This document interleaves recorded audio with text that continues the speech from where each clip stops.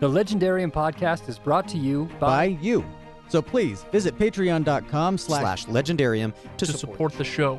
But for now, welcome to the Legendarium.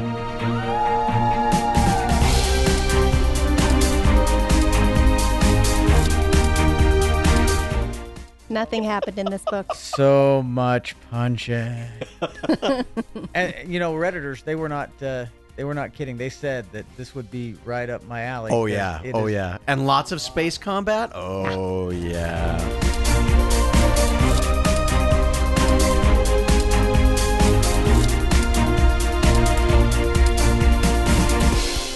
Welcome to the Legendarium Podcast. This is episode 193, and today we are reviewing Golden Sun, the second book in the Red Rising trilogy by Pierce Brown. I am Todd Wente, your host for this episode, and I have with me my two regular stalwart companions, friends who have been with me since I took Olympus by storm at the Institute and then wiped out all competition at the Academy. Wait a minute. I'm confusing myself with someone else. Anyway, I do have my two good friends with me, my stalwart reading companions, Ken, who just returned from a Spartan race, and Megan, who just closed a show. Congratulations to both of you on those wonderful accomplishments. Thank you. Yeah, you guys are... Yeah. No, I like that. Howling like this, like Severo and his howlers. That's perfect. That's perfect. Yeah. Jaffu wanted to know my favorite character. It's Severo. Continue. Severo. Okay, you could have told him while I was here in the room. We'll go through some housekeeping real quick. Patreon.com/legendarium is where you can go to support the show.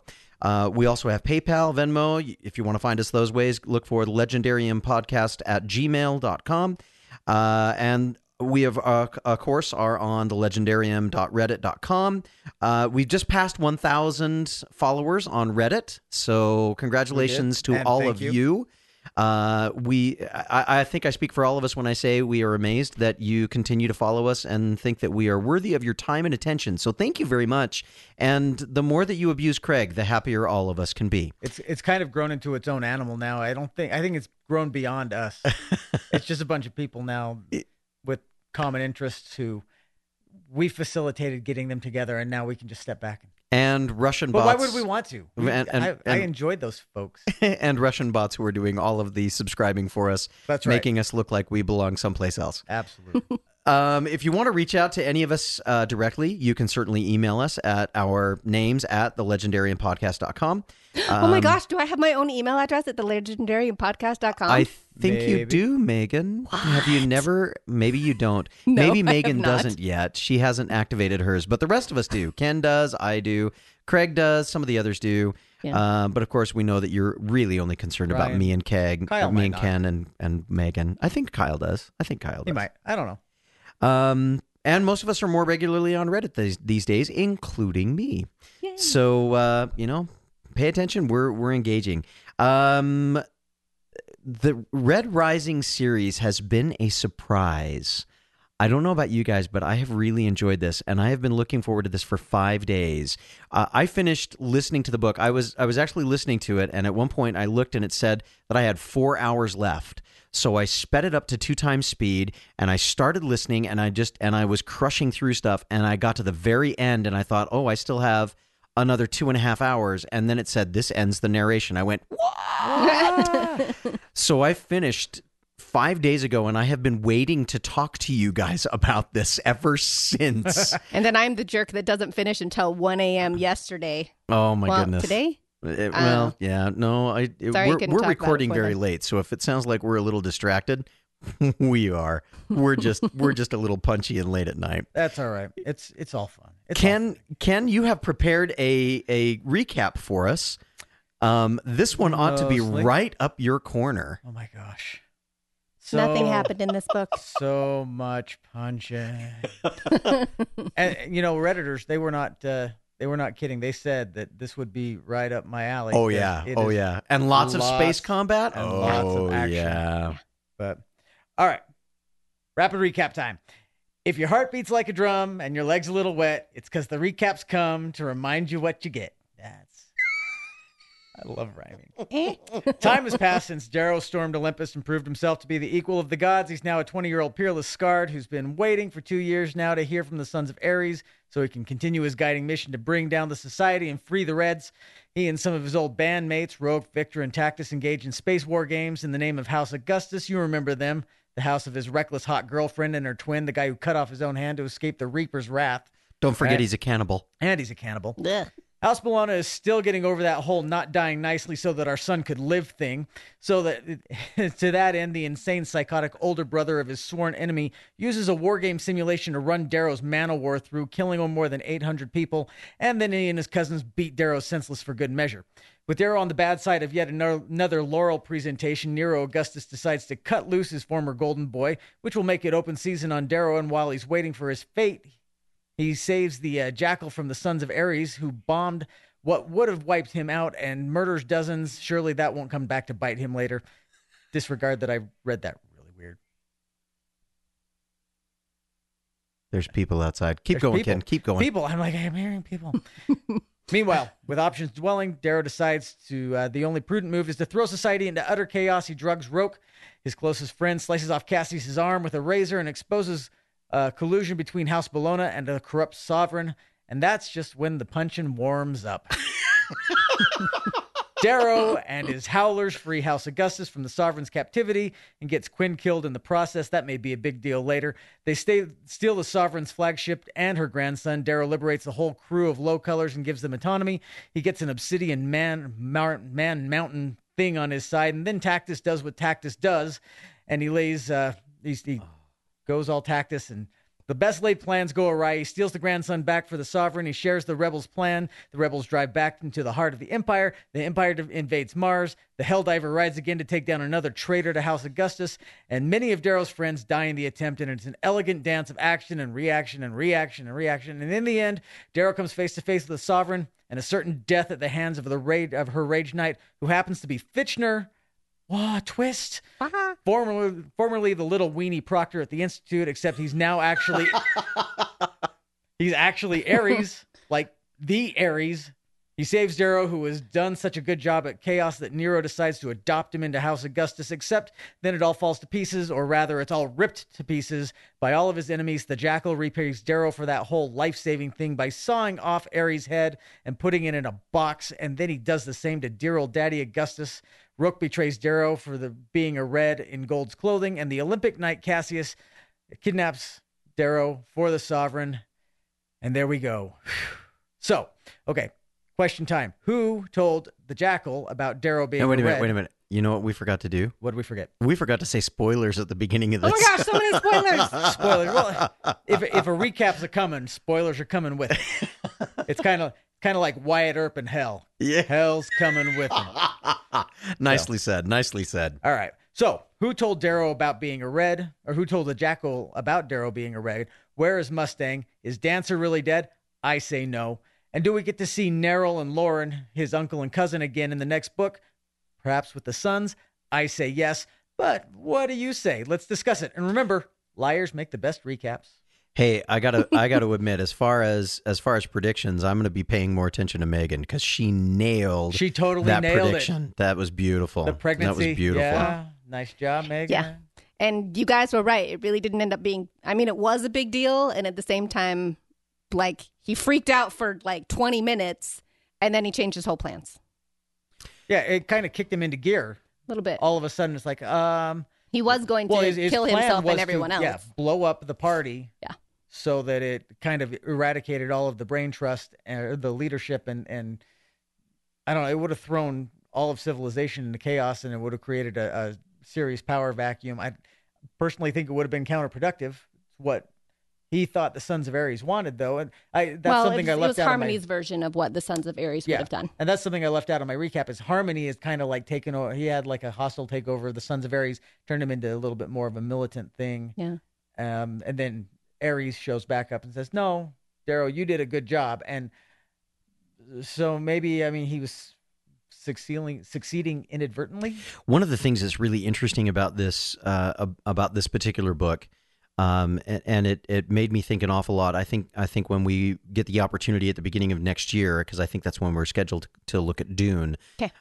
we'll find that there's a lot of similar themes that run through this. It felt very much like I was reading some of that kind of writing and some of that kind of storytelling. So lots of fun things as far as the twists and the betrayals and putting people in place to be able to do things. You think you're doing it for them, but they're really doing it for themselves. And then all of a sudden they're ploys, they're pawns in somebody else's plan. I mean, it's a very twisted kind of a story, and I don't think we've seen the end of it. Well, and it's interesting that I mean, obviously we haven't seen the end of it, but No. the twists I think are going to keep coming. Augustus Oh, yeah. talks about how, they're trying to have order, which is why, all of the different, all of the colors, a lot of people in the colors could do different jobs, but they try to keep it segmented so these people know what they're doing and they don't rise up, and these people, like, he's trying to, that he would kill as many people as he needed to in order to keep the order. I just lost my train of thought. So let's talk a little bit about this book, and let's maybe kind of move through things just a little bit. Okay. First off, I would like to say, because I have been dying to say this for 5 days, Okay. this has been a ripping good yarn, and I'm sure that Craig is just going to be rolling his eyes as soon as I say that, but it really has. I know. It, It's too bad he's not here to actually hear that right now. Oh, he'll hear it. I'm sure. I'm sure I've already got a Reddit thing waiting for me, and when we get out here, Wah, wah. We do need a flare. We need a Reddit flare for ripping good yarn.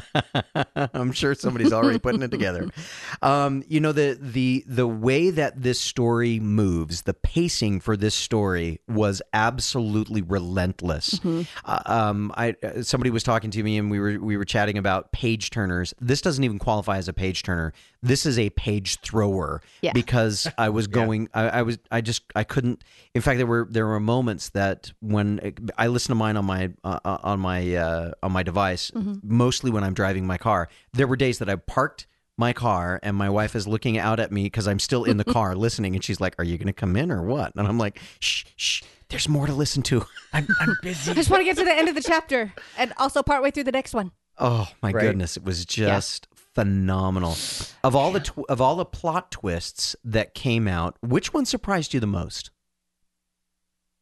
Maybe I want to say Roke, but there was really foreshadowing about. I mean, Severo warned him ahead of time that when Roke finds out, he's not going to be on your side. He's gold supremacy through and through. Well, and Roke himself Gold even Pride, says yeah. at one point they're having this huge debate about whether Victra is able to be trusted because her family's so crappy. And Roke's like, have you paid attention to my family? My family totally sucks, and you guys trust me. And later on, I was like, why do they trust him? Yeah, I loved the foreshadowing that Rogue gives of himself. I'm a politico. When he's talking about, have you ever wondered why I got thrown into House Mars? I'm a politico. I'm not a fighter. I'm not any of those. Yeah. I'm not anything that normally fits into Mars. But my family is devious. Yeah. And I don't think he uses the word devious, but he talks about how his family is responsible for all kinds of machinations and moving things in places and poisonings and assassinations, and we get this view of him different than maybe we've thought of him in the past. Darrow always sees him as this gentle soul, and I see him as someone who has wheels turning behind his head all the time, looking for the angles and saying, how can I profit and benefit from this? Right. And I think that's where this whole thing goes south. He's And a watcher. he is a watcher, and and like you said, he's gold through and through. He is not about goodness, he is about order. Yeah. And that plays against Darrow. I have a hard time finding fault with Roke.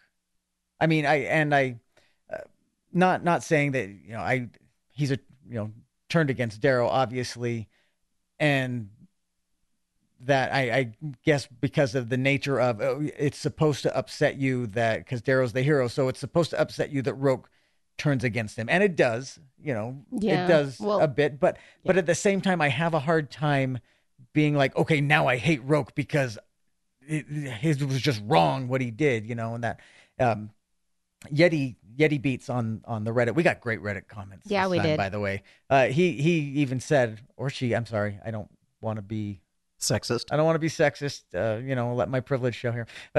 So Yeti Beach says I love to hear everybody's comments on Roke. So I mean, this is good that we're talking about Roke. But Yeti Beach says that his relationship with Darrow is more interesting to me than any other aside from Mustang, and I would even say that it's more interesting to me than Mustangs. Yeah. I think I would have said that right up until the revelation.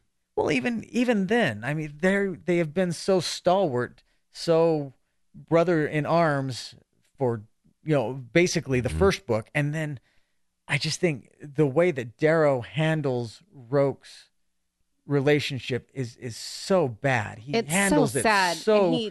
And he acknowledges multiple times, I really need to fix my relationship with Roke, and this is something that could help. And he just, I think he just has terrible, terrible social manners and he handles Roke tries to tell him, the sovereign's on this planet, and Darrow says, yeah, I already know. And I'm like, why couldn't you just be like, what? That's brand new information. Thanks for letting me know. That was lucky, Stupid. Yeah, he handles every single chance to fix things with Roke so poorly. Yeah. And Rogue lets him know it too. Yeah. He says, well, good for him. Friendships take minutes to make, moments to destroy, and years to restore, something like that. Something like that. And we look back on all of the turning points, the possible turning points along the line. I would love to say the major turning point was when he drugs Rogue and prevents him from being able to attend that gala. Right. Out of an interest of wanting to save Rogue, but because he doesn't kill everybody, it doesn't save him. It removes him from the equation and makes him feel like you don't trust him. Right. But you know what? You look through, and those seeds were sown at the Institute. They were sown through the Academy. Mm-hmm. This was, and I think Rogue even himself says that was the final betrayal. That you didn't trust me enough. Yeah. I would have taken care of you. I would have done anything for you. Yep. And he just kind of treats it like scum. Well, and here's the question: would he? He says he would have, taken care of him. He would have never protected know. you until he finds out that he's a Red. We'll never know. Well, but at the same time, if he, sorry, I didn't mean Go to ahead. walk over you. Finish your thought. But at the same time, if he had been trusted, if he hadn't been treated so shabbily, and it really is just, I mean, Darrow took him for granted so many times, but if he had actually trusted him, maybe Roke would have come around on the fact that Darrow was a Red and seen that, look, Reds and Golds fundamentally not so different. Maybe, but keep in mind that move on Darrow's part to start being honest with his Gold friends happens about midway through the book when he starts to realize that because he drove Rogue away, because he didn't trust him, that was the mistake. So he goes to the others that he believes might be easier to forgive him. Right. Keep in mind, all the way through, he keeps, or one of the things that I tried to remind myself when I was looking at that is, all the way through the book, he says, they're all going to hate me when they find out who I am. Mm-hmm. You know what? Only one of them has hated him so far. Well, two. Yeah. The Jackal and Rogue. And I'm not sure we can call Jackal a friend. And that was because he didn't tell them.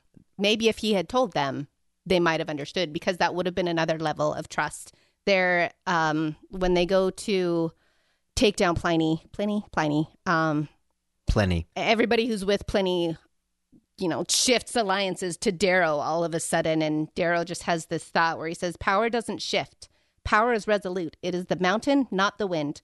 To shift so easily is to lose trust, and trust is what has kept me alive. Trusted my friends and their trust in me. But he hasn't been putting that much trust into them. And so I could totally understand why Roke would be so devastated to learn something like just fundamentally changes their whole relationship. Yep. And this whole dynamic. Yep.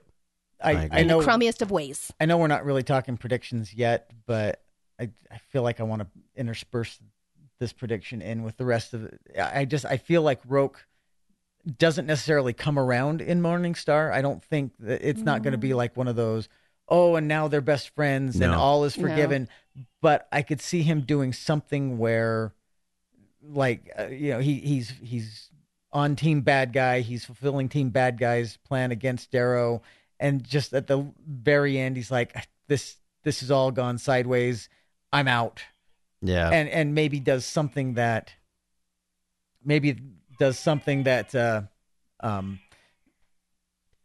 saves Darrow, but not necessarily like turns back to Team Darrow, Good Guy.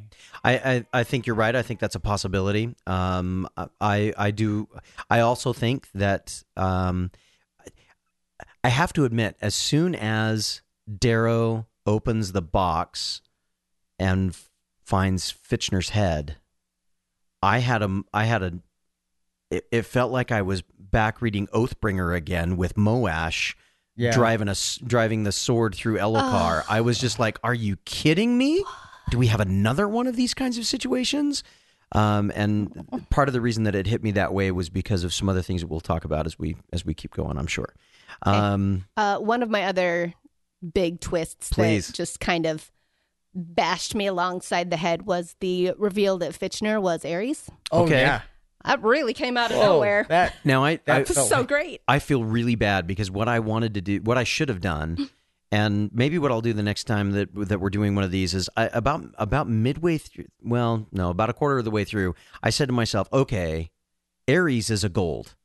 Ares has to be a gold. Yeah. There's no way that it makes any sense that it's going to be a gold. But I had the wrong gold. Who did you think? Jinx, you owe me a soda. Honestly, I tried to bring you one. That's right. I thought it was going to be Octavia Aluna. That she was sowing dissension among all of the sons of Mars so that she could throw out Augustus because she knew that Augustus was already getting too much power, becoming too popular, and I felt like it was just absolutely put together because Darrow was saying, and she was going to kill all of House Augustus. I'm sitting there and I'm saying, So the sovereign- she's got to be backing all of this Ares stuff, and that's why it started to spread throughout the rest of the systems because she had that kind of reach, blah blah blah. And then we find out it's Fitchner. That's Of all people. Of all That just people, seems that is so the random. weirdest. Yeah, How that's does the weirdest Fitchner red know to come out about of Darrow? Like, look, I guess it's his uncle. the weirdest Would've- gold to come out of from What? anywhere. You know, that was so left field. That, I know. He's But- trying so hard not to let Darrow get killed in that moment. but at the same time, I mean, his backstory kind of explains it. You know, a gold in love with a red, and that was kind of alluded to earlier too about. I don't remember what the different class or the different colors that were modified to be able to. The violets, I want to say. I thought it was an obsidian of some kind. But Anyway, but sure, that brings up another question that I had that I thought was interesting. It's not just a simply matter of these different groups of humans have been put into different colors. The colors are actually anatomically different. Yeah. They've been modified to be different.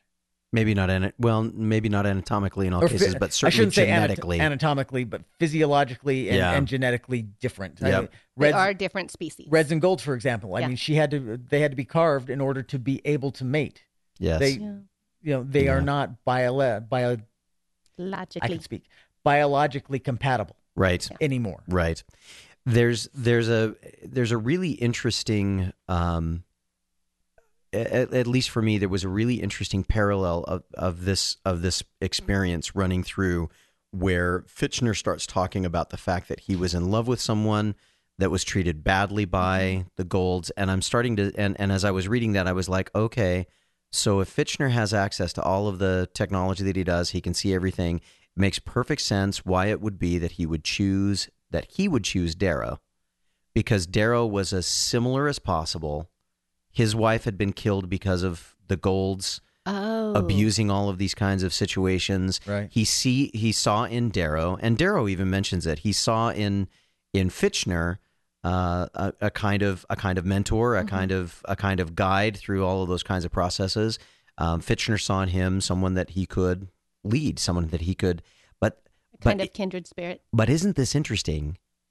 Fitchner has all of those things going on, but he had a son that he could have trained and groomed to become the next Ares. He doesn't do it. He goes outside of his family and finds somebody expendable. I'm wondering if that's going to cause some kind of a rift between Severo and Darrow at some point along the line. I don't know. If there was a prediction that I was going to make about this, it's going to be that Darrow and Severo finally find themselves coming at odds, and that only one of the two of them can survive the entire process. If that happens, I'm putting my money on Severo. Yeah. Because he's a child of both worlds. And they kind of hinted at that he's both a gold and a red. Right. In fact, Darrow, I think himself says, what a perfect person to lead some of these kinds of things, because he is a child of both worlds. I don't know if that's and right. He's a symbol. Yep. I don't know if that's going to be right. But I wonder. And it seemed like this is being set up so that it could. But again, there were some other things that were set up that didn't materialize along the way. So yeah, well, it's interesting thinking about Severo, and I think back to the first book where he's the one that knows about the passage, and he's got all of these really random skills that are very suited to surviving in the Institute, and like he's the one that's able to start fire and like sleep in the woods, and nobody else really, like, they all just kind of look at him like, who is this guy? This is all so very odd. Right. Where's Severo? He's off in the bushes. Yeah. He killed a wolf, wearing a wolf skin now. You know what? Sleeping in a horse. Oh, the Howlers are so much fun. And they're so great. And Tactus, he likes that. He's like, I've slept in a horse with Severo. Right. I don't know what you call that. Bosom buddies? Horse? Horse. I can't think of a friend for go there. Okay. That's going just in a not, dark just people. direction. But yeah, you have several who Fitchner very much, I like to think that he groomed Severo to make sure that he would survive. But at the same time, Severo, I think I said in the previous episode, he's kind of the poor white trash of the golds. Like, he's gold, but that's about all he's got going for him. He's not tall. He's not good looking. He's not pleasant to be around, what so many of these other golds are groomed to be. And then you have Darrow, who was born a red and spent all this time as a red, and then was kind of groomed to be a gold, but in his heart is not a gold. But I don't know, because I think I'm with you, where I could see that Darrow would, I don't know, not survive the end of the series, and then Severo will somehow have to. But I really hope that there isn't a break in their friendship, because it just seems so fundamental to both of them that they're two people who kind of understand each other, or at least respect each other and appreciate each other for who they are. Yeah.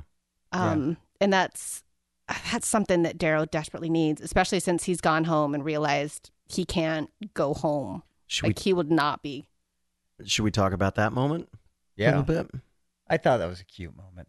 I mean, Ken goes with cute. It was cute. I went with heartbreaking. He goes home to his mom, and his mom recognizes him, and who hasn't experienced that moment also, by the way, where it's like you go home, you've been away for years, and you come home, you're grown up now, you've seen the world, and you go back to where you grew up, and it's small. It's small. It's not just small physically. It's small. It's narrow. You've grown past it. You know what I mean? Mm-hmm. Yeah. And you can still see the things that you love. You can see that you have the memories that you've made, and you still hold on to those memories and you relish them. But at the same time, you go, this isn't me anymore. This isn't my life anymore. And I think he kind of gets that. I mean, he sees his mom, and but it's he also, sees the hardships and stuff. It to me, it was a little bit heartbreaking and very sad, because he's looking at everything and he thinks, how was I afraid of Ugly Dan? When was I so small? When was I so weak that I was afraid of this man? And he looks at the slimy guy who's in charge, who's just trying to, get in with the golds, and he's just a terrible person, and he knows he doesn't belong there, but he also realizes it taints his memories, where he thinks about how, like, he's been putting Io on this pedestal where I'm doing all of this for her, and I'm trying to be this man that she wanted me to be, and he's still trying to do that, but he remembers that she wasn't perfect all the time either. Like, sometimes she was manipulative and stuff. And he starts thinking about those things too, which just makes it sad. It pulls back to, I wonder if I could find it, but a conversation that he has with Roke right before he stabs Roke with the sleepy juice, and Roke misses the whole revolution beginning. Yeah. Can I find it? Says, Roke tells a story about homing pigeons and how they grow up together and then they're sold on the same day, and they spend all this time apart and they finally find each other. Says they were always destined to return home and find, instead of the past, their future, because home isn't where you're from. It's where you find light when all grows dark. I loved that phrase. And Daryl has to go and realize that his home is not in the past and he has to find a new one in the future. But he just completely botches it. And then even like Roke, who has had this conversation with him, and his trust ends up being so broken, just totally takes away anything that Daryl could count on by the end of the book. So it seems to me like all of us have looked at this scene and we've seen different things in it. Yeah. For me, I highlighted, and I'm sure that everyone that is listening to this has been waiting for this moment for me to turn into the boob that I am. And so, stand by, pull out the Kleenex because we're probably going to need them. It's when he's gone in, he's taken off the ghost cloak and he's allowed his mom to see him. And she says, "It's you." She says softly, as though I will disappear like a night vision. "It's you." Her voice is different, slurred. "You know me?" "How could I not?" Her smile is twisted, her eyelids sluggish. Life has been less kind to her than me. She's had a stroke. It breaks me to see her body fail her. I know I wasn't there for her, to know her heart was broken. I would know you anywhere. She kisses my forehead. "My boy, you're my Darrow." That's a cute line. So I'm listening to this and I park my car and I turn off my key and I think I am just fine. And I started to sob uncontrollably. Now, part of it's probably, well, granted, all of it is me. But part of it is also the situation that I was going through just a little while before. I had had the opportunity to go up with my parents, whom I haven't seen in about a year. And I saw them up at the canyon. And as we were leaving, my mom would not let me go. And she just wanted to hold on to me and make me stay. And she said, "Can't you stay one more day?" I mean, it was one of those typical things that you see in the movies. And it's like, come on, Mom, it's not that big a deal. I'm just going to work. I'm going to see you in a couple of days. It's not a big deal. But that was the look that she had on her face. "You're my boy. And you've grown and you've changed, but you're my boy." And I'm driving away like, "Yeah, I'm your boy. It's okay. It's not a big deal." And then I thought I was just fine. And I read that and I see my own life in it, and it just absolutely shattered me. For me, not only was this a one piece of some of the level 3 stuff that runs through this book, and maybe we'll get a chance to talk about that a little bit, but it also was really interesting. Pierce has been a fairly good writer on doing two things really interestingly. The first one is writing in first person. I don't often find books that are written in first person really satisfying. I'm the same way. And present tense, that makes me crazy most of the time. Yeah. First person, present tense, they're hard for me. Because while I understand, and in a short story format, I love it. I'll eat it up all day long because it works. Because your short story, you're compressing time and you're telling a very small sliver of reality, and it's easy to do that, and it's easy to do it well. The longer this goes, the longer the time period goes where you're always in the present, and there's little bits of foreshadowing, but that foreshadowing is done in he does a wonderful job of telling things in the first person and in the present tense. Very subtle, yep. But the other thing that he's done well throughout all of these books is all of the punch-in, all of the level 1 stuff he's really good at. He moves the story. I mentioned before, the pacing on this, I feel like he's done really well. He doesn't do a lot of level 3 stuff. This book, he wove some of it in early by starting to talk about family. What does it mean to have family? What does it mean to have friends? What does it mean to have trust? Who does he trust? And then he gets to this moment where all of that just breaks free And it's like the floodgates open, at least for me, the floodgates opened. And I felt like this was really the first time, that scene, that segment was really the first time that Darrow was recognizing this is a human issue. This is not just about upending a society. This is not just about righting wrongs. This is a human issue, and people are involved in all of this. And then he goes from that moment of revelation and realization to Mustang. When his heart is broken again, not only can he not go home, but the home he was hoping for will not exist. Mm-hmm. And that struggle for all of us to find a place that we can call home, a place that fills our hearts with light, that fills our lives with light in spite of the darkness of the world. That search is such a huge level 3 piece for me in literature. And Pierce did a beautiful job with this. And it was surprising to me because so much of this book is on level 1. So much of the first book was level 2. Mm-hmm. It was social commentary. It was political commentary. So much of this book has been level 1. It's just moving through all of these things with hints at what he'd learned before, but not an awful lot spent on level 3. I really loved this moment because it was a very satisfying level 3 moment for me. He does a pretty good job, I thought, of weaving in some level 2 and level 3 stuff, particularly with Augustus at the end. I mean, I think we'll have to talk about Augustus, right? I hope so. In fact, we got a couple of Reddit comments about it. Roxilla.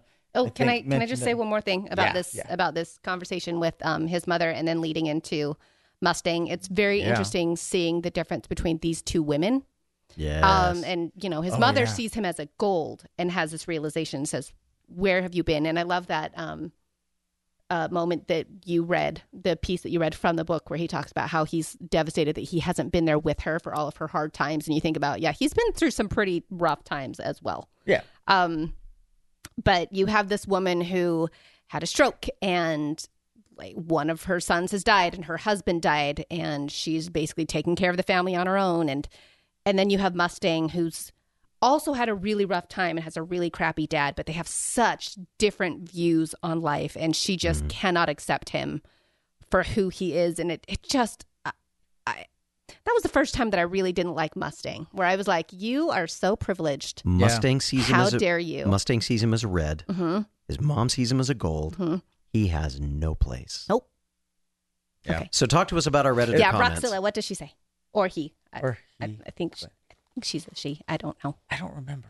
Roxilla, feel free to tell us in Reddit whether or Please not you're male or female. If you choose, and if you don't, you can put other. We should come up with a pronoun. Not just Roxilla. Non-declared. What do they say? But Rowan Kenobi, who is currently my favorite Redditor because he agreed with me. In the Mistborn, or in the Sanderson thread about going on to Wax and Wayne series. Okay. I was going to say, what's the opposite of keeping a grudge? Because how long ago did you talk about that? But I remember that conversation. Anyway, continue. I love that. But he points out there's so much level 3 buried in there, and his question: if you had to pick a central theme so far, what would it be? Are you disappointed in this? I'm just going to read all of these now because they're all. I mean, he throws so many questions from Rowan Kenobi and from Jafu. And from Roxilla and from Yeti Beats. I mean, I was waiting Don for that. Quixote 81. I love our Redditors. They're pretty cool. great. They're pretty great. So, he wants to know are you disappointed in the sci-fi? Is there a lot of tech? Are you disappointed that we never get to another viewpoint? We were talking about that. The first person. I think the first person narration didn't actually bother me in this one. So. I think at this point, if they change the point of view, it's just going to be really jarring and obnoxious. Yeah. There's no point to it at this point. And if it does change, I feel like if it changed the point of view in the narration, it'll just mean that it's because Darrow has died or is going to die. Yeah. And here, Rowan Kenobi brings up the contrast between Darrow's mom asking what happens if you win, and Augustus explaining why he does what he does in order to save humanity. And Augustus, I have a hard time feeling bad for the fact that he is dead. And I get that he believes in what he is doing, but that doesn't mean what he is doing is right You know, Right. or good. a lot of evil people have believed that what they were doing was necessary for humankind. Yeah. I'm gonna leave that statement alone. A lot of good people have also thought the same thing. A lot of good people have done some really horrible things throughout history because they believed it was for the good of society. So we have Machiavelli. I made quite a study of Machiavelli from the time that I was 16 until I was older. We're going to leave it at that. Is anyone surprised? No. Okay, we're leaving it at that. Okay. Wow, I'm thank just you. kidding. I'm very Wah. I'm chuffed at that. I really am. I'm sorry. I'm chuffed. Anyway. any I of our read The Prince European or once. British Continue. listeners will love that, I'm sure. But Augustus, Augustus and Machiavelli. Continue. Augustus is for me at least, a study in what Machiavellianism would be if we pushed it to its logical and absurd extreme. Everything is about what is best for society from his perspective. And that's the goal. When Machiavelli was writing The Prince, he was writing it as an encouragement to someone to take control of the government. Because if someone strong didn't take control, it would be destroyed from within. And both Luna Octavia, and Augustus have shown and Darrow have shown magnificent Machiavellian traits. The scary thing for us is that because we're being told this story from Darrow's point of view, it's very easy to empathize with it.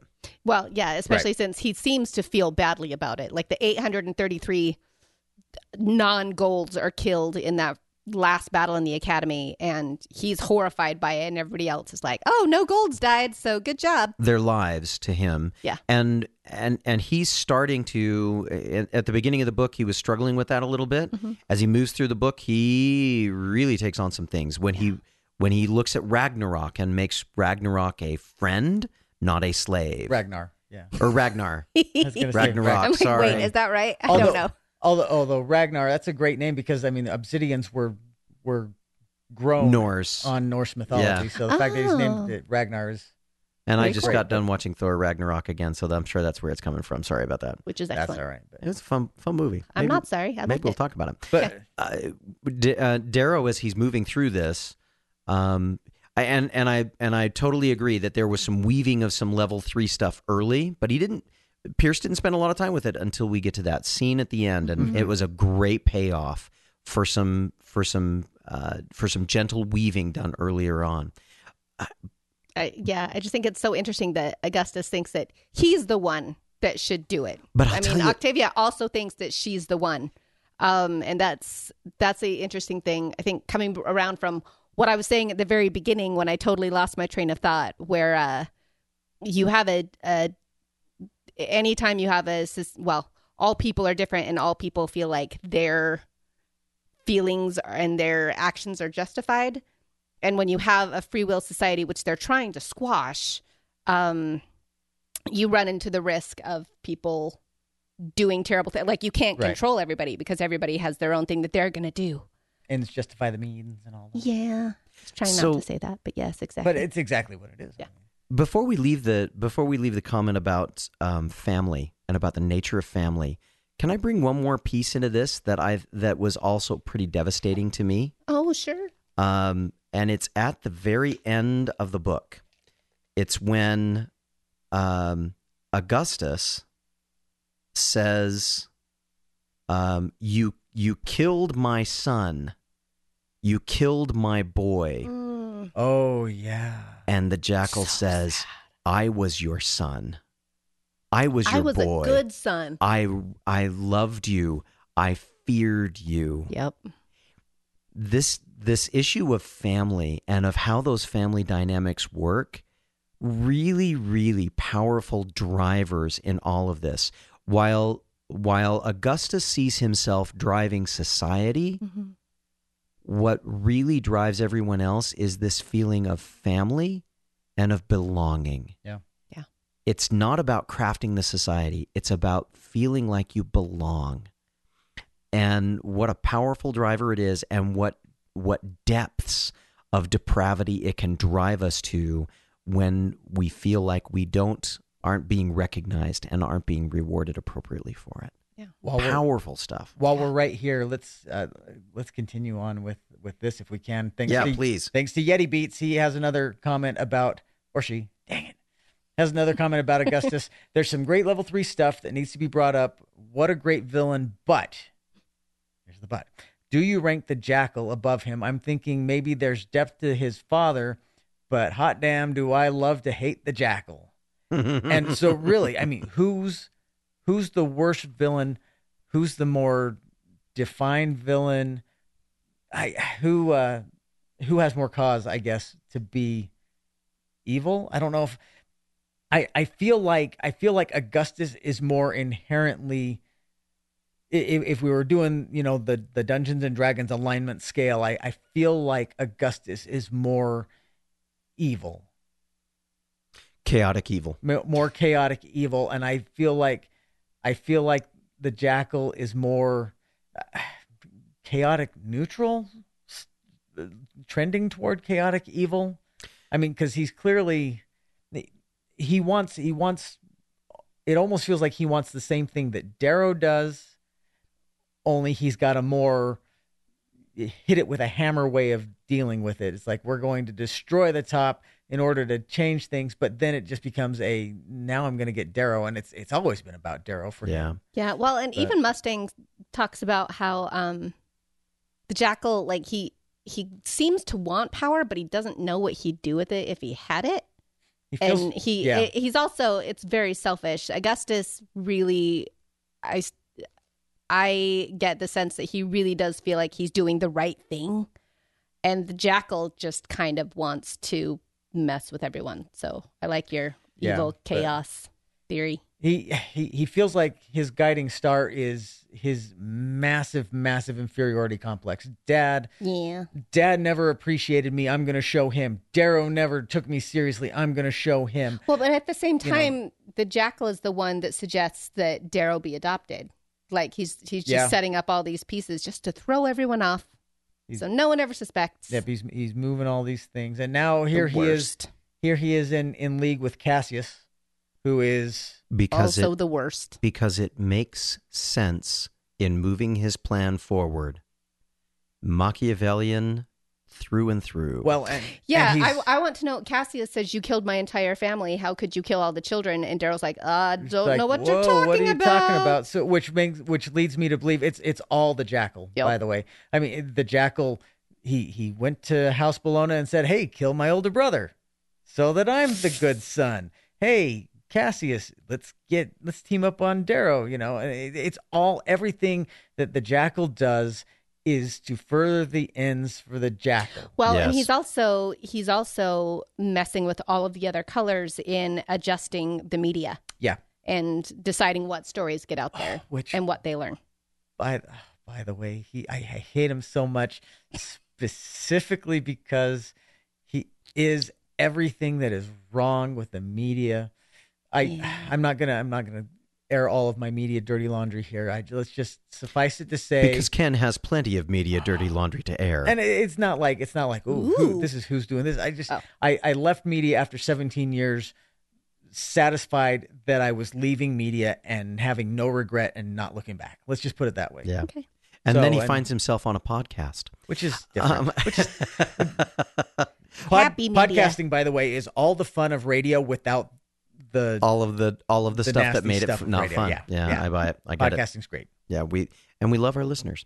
So anyway, I think the Jackal is worse than Augustus, but I don't think Augustus by any means is good.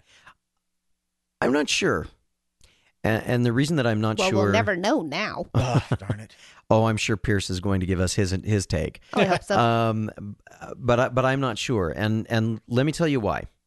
I think that the Jackal is being set up to be an imitation of what happens when you are taught too well how to be this cruel.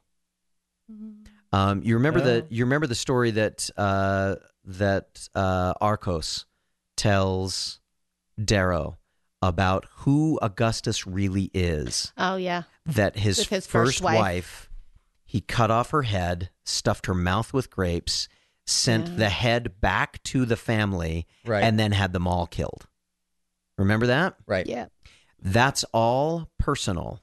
There's and while Augustus believes that he's doing that because it's going to be, or has deluded himself into believing that he's doing that because it needs to be done to help solidify society, to help make sure that things run smoothly, to make sure that we don't ever disappear from the universe. Yeah. The reality is that in that moment, all of those kinds of things are inherently personal.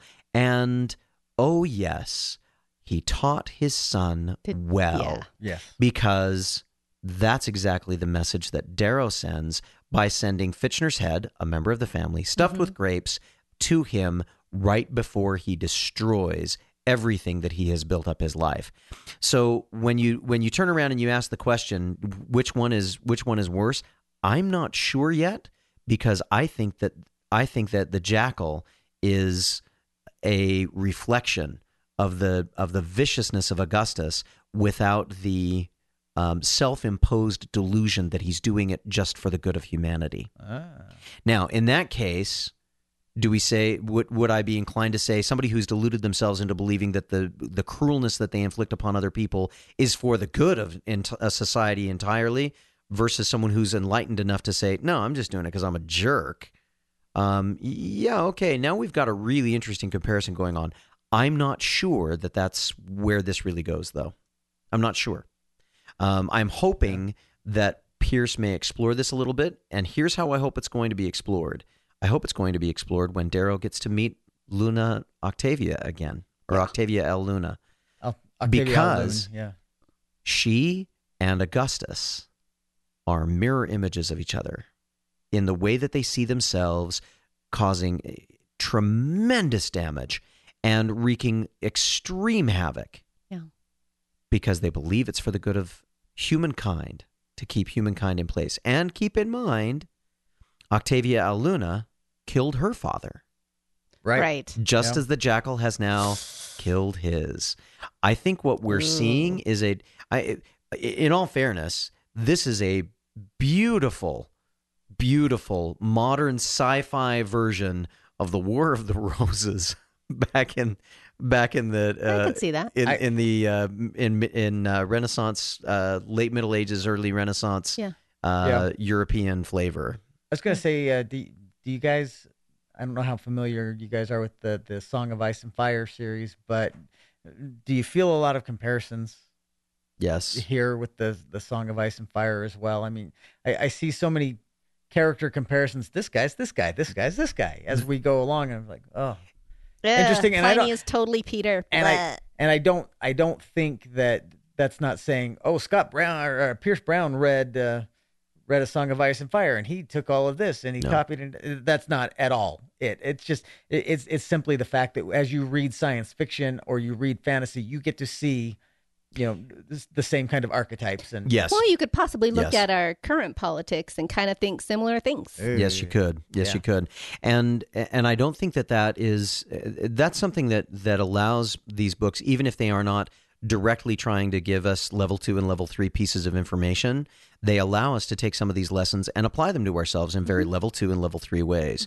It's part of why I've always liked that distinction, level 1, level 2, level 3. Just because it's level 1 doesn't mean it can't have some real good lessons and insights for level 2 and level 3 behaviors as we move forward. Yeah. Sure. So Agreed. let's shift one more gear. Okay. Because I know that we've been going for a while, and I want to make sure we talk about this.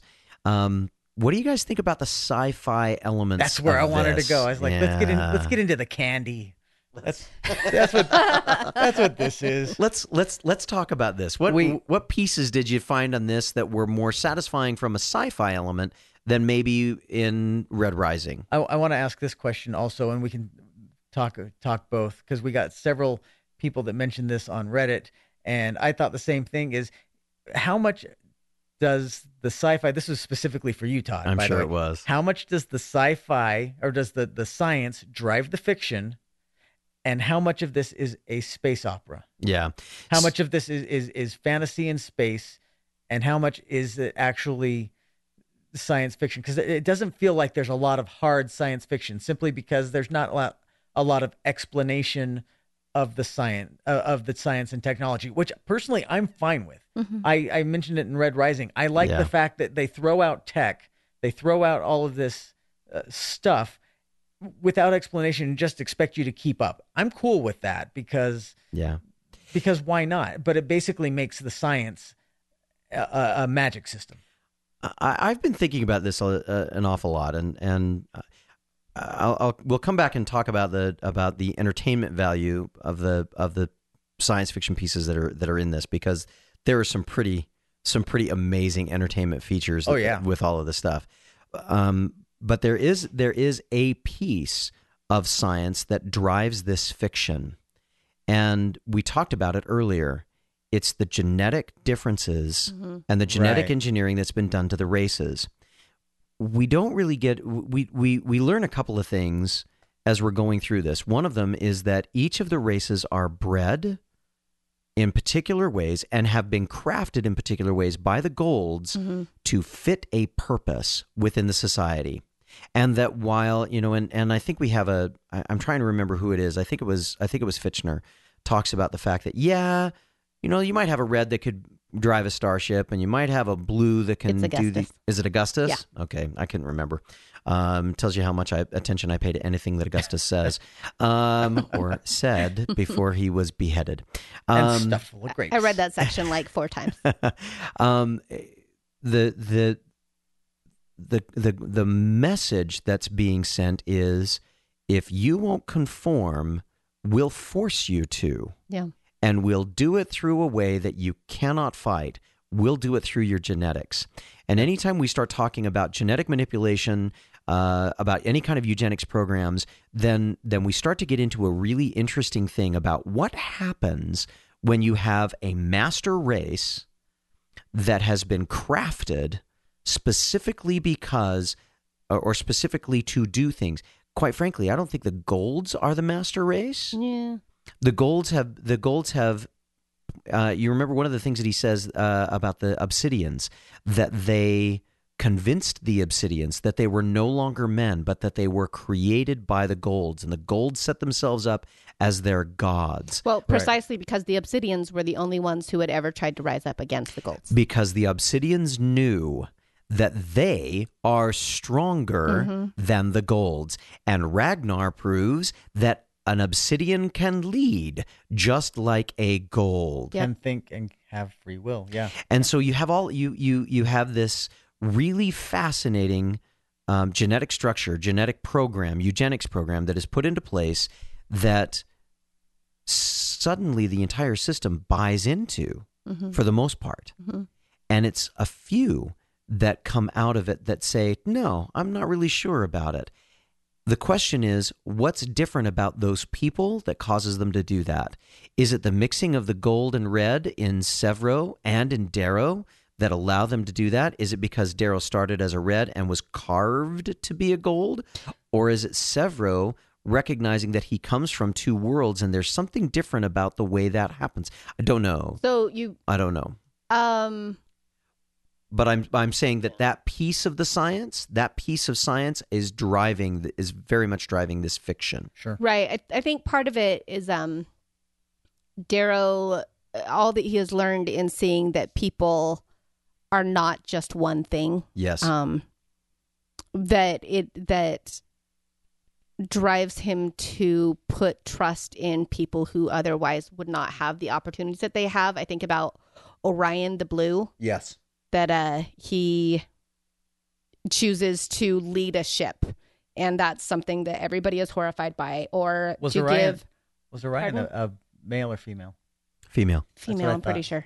Yeah. But then he gives Ragnar a razor, which is huge no. Which is that you've broken the law, shakes all Right. sorts of things up. Because he trusts him and sees that there are these options, and he storms the first ship, which I can't think of what it's called right now, where he meets Ragnar for the first time and says, hey, I'm not going to flush this ship. If you all want to get rid of the Golds, I am willing to see what I can do for you. Arms lockers and have at them.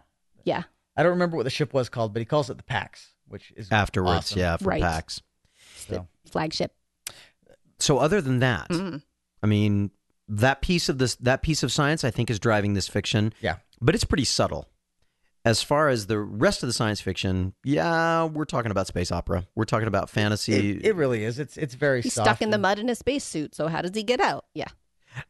I which will say that was fantastic. That was so cool. yeah, I will say that his execution of all of this technology is really fascinating. The And idea, it's consistent. yeah, it is. The idea of I have to admit, railguns don't surprise me. Pulse fists don't surprise me. Aegis shields, yeah, okay, I've seen that before. Razors, Razors are wicked. I want one.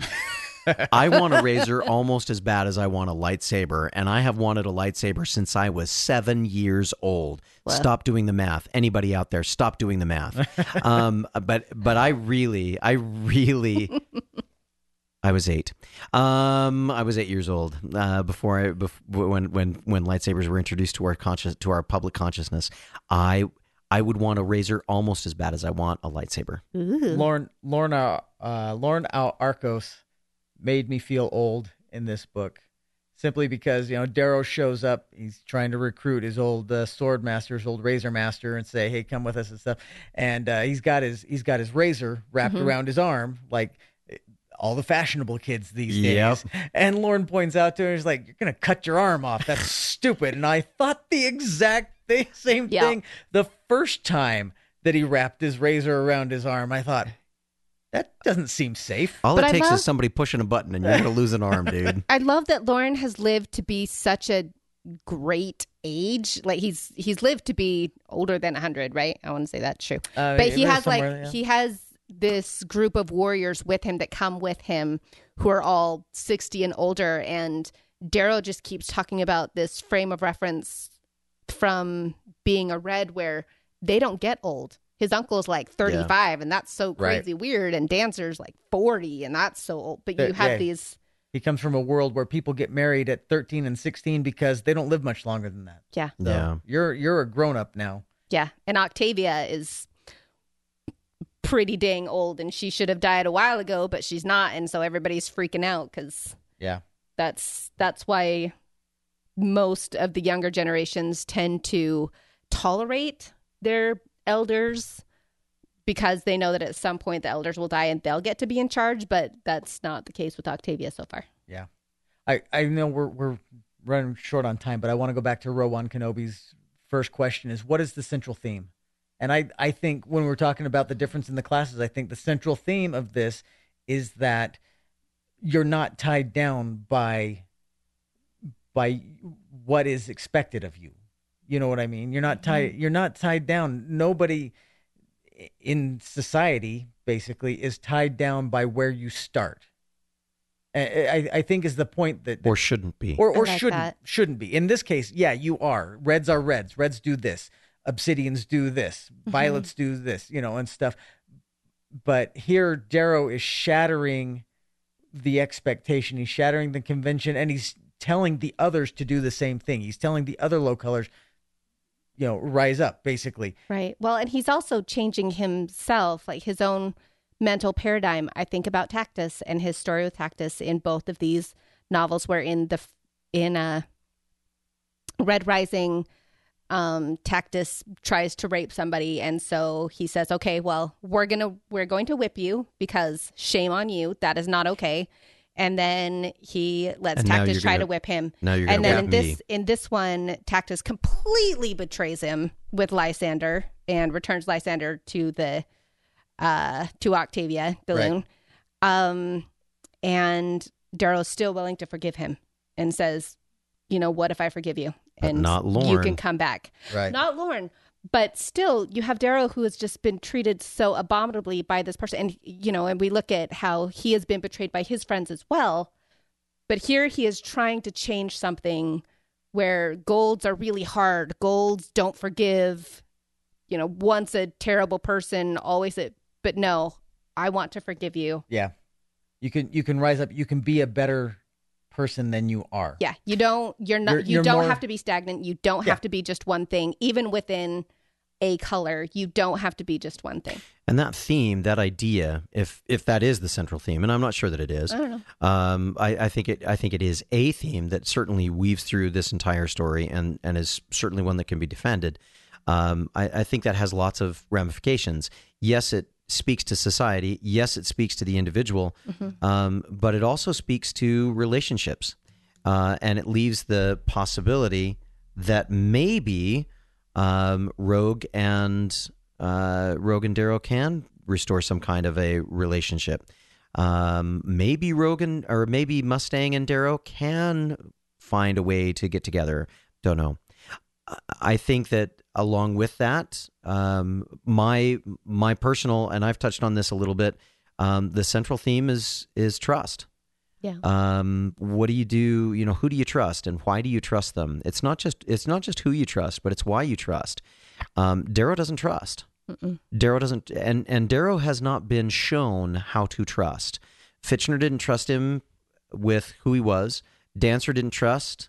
Harmony didn't trust. No. All of the people around him, he has been used. He's been a pawn. He's been a tool. So do I blame him? Do I fault him for having some major trust issues? Not at all. But am I surprised by it? Again, not at all. The fact that he's trying to grow beyond those, if this goes back to that idea of, maybe that people can change. Well, he certainly tries to trust, and he tries to get people to change. I mean, he trusts Tactus. Yep. Even though he shouldn't. He trusts Victra, even though she's shown that she's not trustworthy, but then she proves that she is. She's the most trustworthy. Yeah. I know. The most transparent and the most trustworthy He of all trusts of the his Jackal. foes. Big shouldn't have. He trusts, well, and I was going to say he trusts Roke, but he doesn't. And that's the one he probably should have. Yeah. I don't know. So, That's the question. yeah. He trusts him, but he doesn't let him in. Yeah. There's something about Roke that he keeps at arm's length. It's weird. And I think we're going to find out what that is. I'm anxious to find out. We probably are at a point now where we need to make some predictions. yeah, I was going to say it's prediction time for book 3. Here are the 2 questions I want to know. Okay. It's like, give me one thing that happens.